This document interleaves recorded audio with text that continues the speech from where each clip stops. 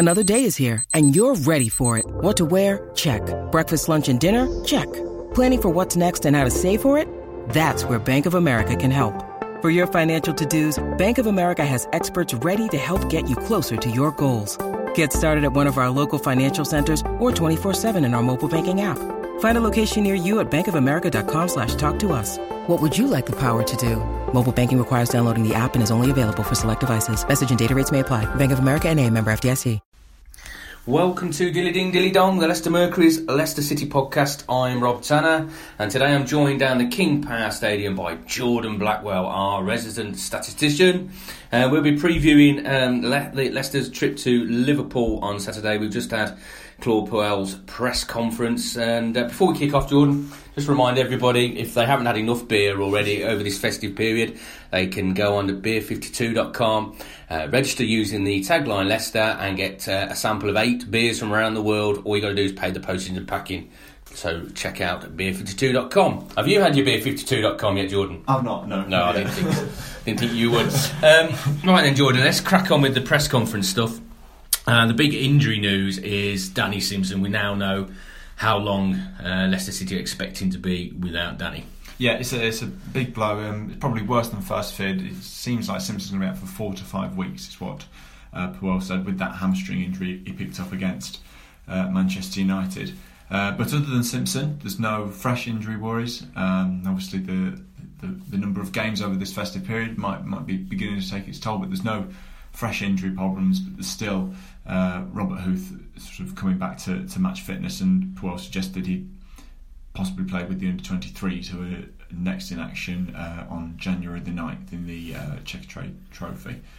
So it looks like he might play then. Yeah, so we're still a good few weeks away from having Robert Huth back. I mean, he hasn't played all season, having had ankle surgery in the summer, and then there was some suggestion that the foot injury that hindered him at the end of last season had come back as well, had re-emerged. So they need a bit of defensive cover as well, with Simo being out and Hoofy still being out. And there's been reports in Portugal that Andre Almeida is a potential Leicester City target. Can you tell us a little bit more about him? Yeah, so he's a 27-year-old Benfica right back, but played for Benfica for quite a while and plays for the Portuguese national team.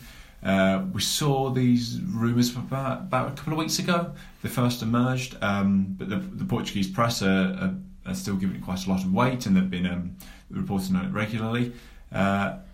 He seems like he fits the bill with what you might expect from a Leicester signing. He's of a good age. He's got that experience, but he's got potential to improve as well. We know they've bought from Portugal before, so they bought Slimani and Silva from Benfica's rival Sporting, and it seems like it would fit. And I think it's fairly clear with Simpson and with Simpson's injury and not knowing who's going to replace him, whether it feels like Amate's sort of fitting in there and plugging a gap, because is he a midfielder or a centre back? We didn't look a right back at all when he came on against Manchester United and got sent off in 19 minutes. Exactly. So. And then Dragovic, you feel like he's filling a gap as well. He's a centre back by trade. Yeah. So it does feel like Leicester do need a new right back, and have for some time. They've just been fortunate that Simpson's never really had an injury like this. He's missed the odd game through suspension and that kind of thing, but he's never been out for a prolonged period like he is going to be now. So a new right back probably would make sense. Well, I spoke to Danny briefly off the record in the mixed zone at Watford, and there was no doubting his disappointment. And he said at the time he didn't know how long it was, but he said it wasn't great. So 4 to 5 weeks is a big blow, because he's been a dependable, reliable performer for Leicester City.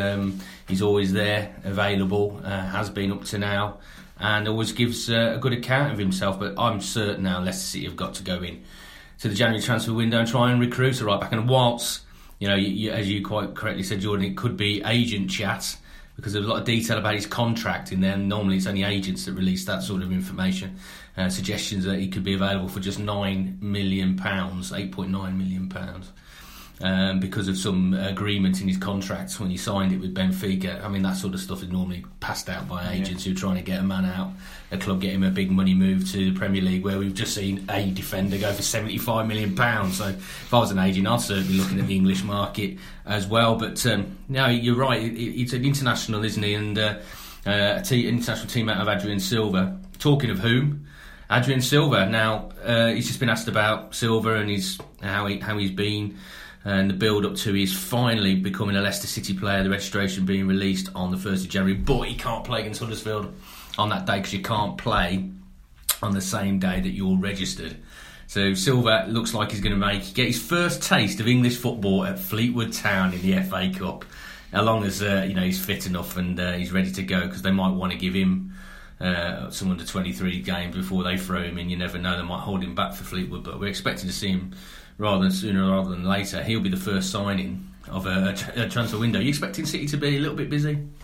Well, Puel said today that he would only make signings if he felt they could improve the squad, and I'm not sure there's a great deal of areas where you would say Leicester's squad is looking particularly weak. I think at right back, as we've discussed, is maybe an area for bolstering rather than particularly improving. But I think Leicester will be more active in selling players. Puel's spoken a lot about how difficult he's finding it to juggle all the players and to try and fit everybody in and try and get everybody some game time, particularly in attack. We know about Slimani. He was out of the squad for 5 games and it looked, well, he's definitely going to be off in January then, but now how he's come back in. He came on against Watford, who have been strongly linked with signing him as well, which was interesting. So there's that one that they're going to take on. I think we'll see more on Slimani. There's Musa as well, and Puel mentioned Musa today.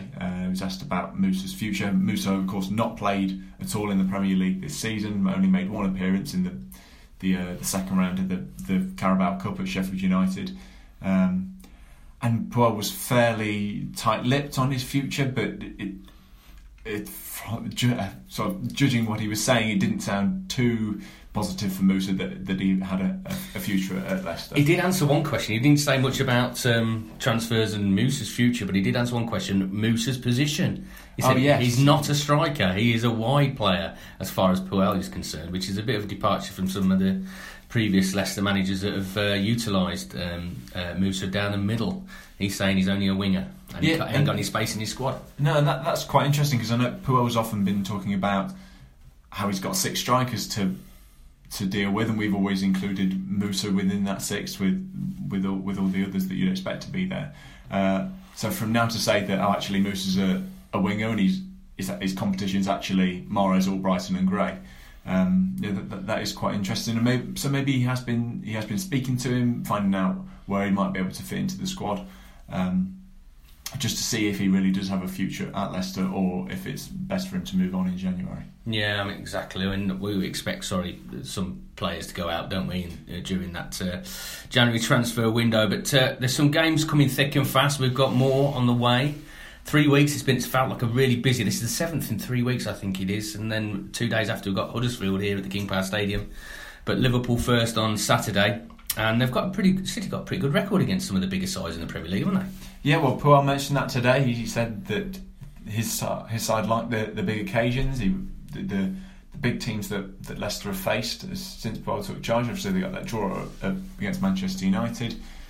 The game before, they held a weakened Manchester City in the Carabao Cup until penalties, and then obviously they beat Spurs a few weeks before that. So they're doing okay against the bigger teams.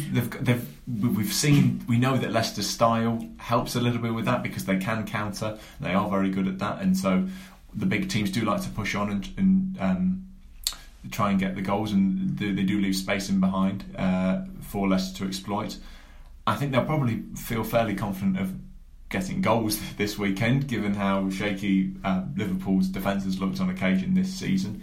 Hence the £75 million they're willing to pay out for a centre-half. Yes, but I think at the other end, that's going to be the tricky bit for Leicester, trying to stop Coutinho and Firmino and Salah and Mane. I think they're the best front four in the Premier League. It's the rest of them behind them that stops them from being title contenders, in my opinion. But interesting that we talk about City's record against the top sides. That's only under Puel, because earlier in the season the only defeats they had were against Arsenal, Liverpool, Man United and Chelsea, 4 of last season's top 6. So they didn't do so well at the start of the season. It's in recent weeks that they've looked more effective. And it was interesting reading Jurgen Klopp's quotes coming out of his press conference today, the Liverpool manager, he was saying now that basically saying that Leicester are a more complete team now. They still carry that counter-attack threat, but under Puel, they play more football. They play through the middle, and makes it a bit of a different prospect for them.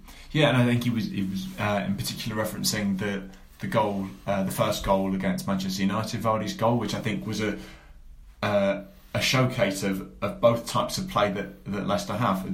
Leicester won the ball back in their own box, played it out nicely with Maguire and Albright and Vardy, and then to Ndidi, and then all of a sudden they go for it, the quick long ball up front, and then Morris threads in Vardy and they score. And I think that is shown that Puel has had an influence, and Leicester are starting to have more possession. Their passing accuracy is getting is improved compared to under Shakespeare and under Ranieri. So there is a difference, but I think it's make sure they still keep the best of both worlds, that they can play the ball around nicely and keep possession, but also they maintain that and retain that counter-attacking threat. So we talked about City's attacking threat, but there is an Achilles heel, and it keeps being exposed, and it was exposed twice at Watford. It cost them a game that I thought they had under control, especially when Riyad Mahrez headed them ahead. He always seems to score at Vicarage Road, doesn't he? But set pieces, defending them, that's really become an issue, hasn't it? 13 of the 30 goals in the Premier League they've conceded this season have come from set plays. Now, Puel was asked about that, and surprisingly he said there's no magic fix. Yeah, it sounds like they're working on it, but as he says, that fix isn't going to be, that solution isn't going to be instantaneous. He said that they're watching videos to try and work out where they can improve, but he said it in terms of replicating scenarios in training, it's not quite the same as in-game situations. So it seems like it's going to take some time, but I think it's clear Leicester and Puel and the players as well, and Maguire spoke about it after the Watford game, they know it's a problem and they know it's something that they need to work on. And I suppose if there is one positive to take, it's that they know what they need to work on. It's not that Leicester are losing games and they're wondering why it's going wrong. They can see clearly where the flaws are. So it's just about learning how to deal with it, maybe changing the systems to try and help. But Puel talks about focus and concentration. I think it probably needs a little bit more work than just improving the concentration. Yeah, I spoke to Harry Maguire about this after the Watford game, and he said perhaps one of the problems is they're not the biggest side. They don't play with a tall centre forward that can come back, and when Vicente Borra's not in the side, as he wasn't at Watford, he normally chaperones that near post area, and anything short he deals with, and he wasn't there, so that only really left Maguire and Wes Morgan to challenge and compete with the bigger players of the opposition, and Maguire sort of got sucked away from his man. He was marking Mulawal Guy for the first goal, wasn't he? And he got drawn to the ball. Now I've got a solution here. I'm going to offer you a solution. And I said this at Watford. I don't think you were particularly impressed with my suggestion that Christian Fuchs should be moved to right back. Now, I know he's completely left-footed, but he's a full-back by trade. He knows his position. In Dragovic, you could see, didn't know where to be at times. The balls were being played in behind him. He's vastly experienced. He is a taller player as well. He could give you a bit of set plays. I would go with Fuchs at right back. I think that's a Are you warming to the idea now? Yes, well, I think so. I think we've seen with Amate and Dragovic, it's not quite right. So, I mean, Amate did reasonably well in the Carabao Cup games that he's played, but it is different to the Premier League and the opposition that you're going to face. I think it would make sense for Fuchs to play there. Like you say, I think sometimes there's a thinking that, you know, the fullbacks are the weakest players in the team, and it's not really. Those are the school days. Yeah, I used to play fullback. Me too. It's not a specialised position, but I think there are players that show that it is a specialised position, and Fuchs is one of those, and I think he would be able to do a job. Certainly not as well as Simpson, but I think if Leicester don't go for that, I think the other option they could go for is to not play with a right back at all and just play with 3 centre backs and then wing backs. That would get rid of the problem somewhat, because Albrighton, we know, is more than capable of playing as a right wing back. Mm-hmm. Chile looks more thirsty to play left wing. Yes, and Chilwell, certainly that would take some of the defensive responsibility away from Chilwell and able to. So then Leicester are able to exploit his attacking threat a little bit more, and I think that might help. But then you don't really want to change your formation when you're playing a team like Liverpool. No, with that front four that we've just mentioned, Coutinho, Firmino, Salah, who's been the signing of the season for me, he's phenomenal. I saw him in Hong Kong and straight away was impressed with him against Leicester in that Asia Trophy that we all enjoyed. And but they're attacking wise, they're a phenomenal side. And if you went there with three centre backs and Chile and Albrighton were pushing on, I think you'd have to have two centre midfield players, Ndidi and Abora, that would just sit and not do anything else and just cover for them. But as you said earlier, though, if you get at Liverpool, you could have some joy. Yeah, definitely. I think we've seen how often that their defence has been exploited, and there's lots of stats about how many points they throw away. Only recently they were leading at Arsenal and managed to throw away 3 points there. Certainly, of all the top six teams, you would say they are the weakest defensively. Leicester have already played them twice this season and scored 2 goals in both those games in the Premier League and in the Carabao Cup. So I think there is certainly potential for Leicester to get some goals. It is really going to be in defence where they've got to match up, and that's going to be the difficult bit. Brilliant. Well, we've got a live blog running during the game on Saturday at Anfield. You can follow all the action on the Mercury website. We'll also have all the build-up stories on our website and on our Facebook page. And you can get all the reaction in the Leicester Mercury on Monday, which is another match day. So we'll be coming to you a little bit later next week. Thanks for joining us. See you next time.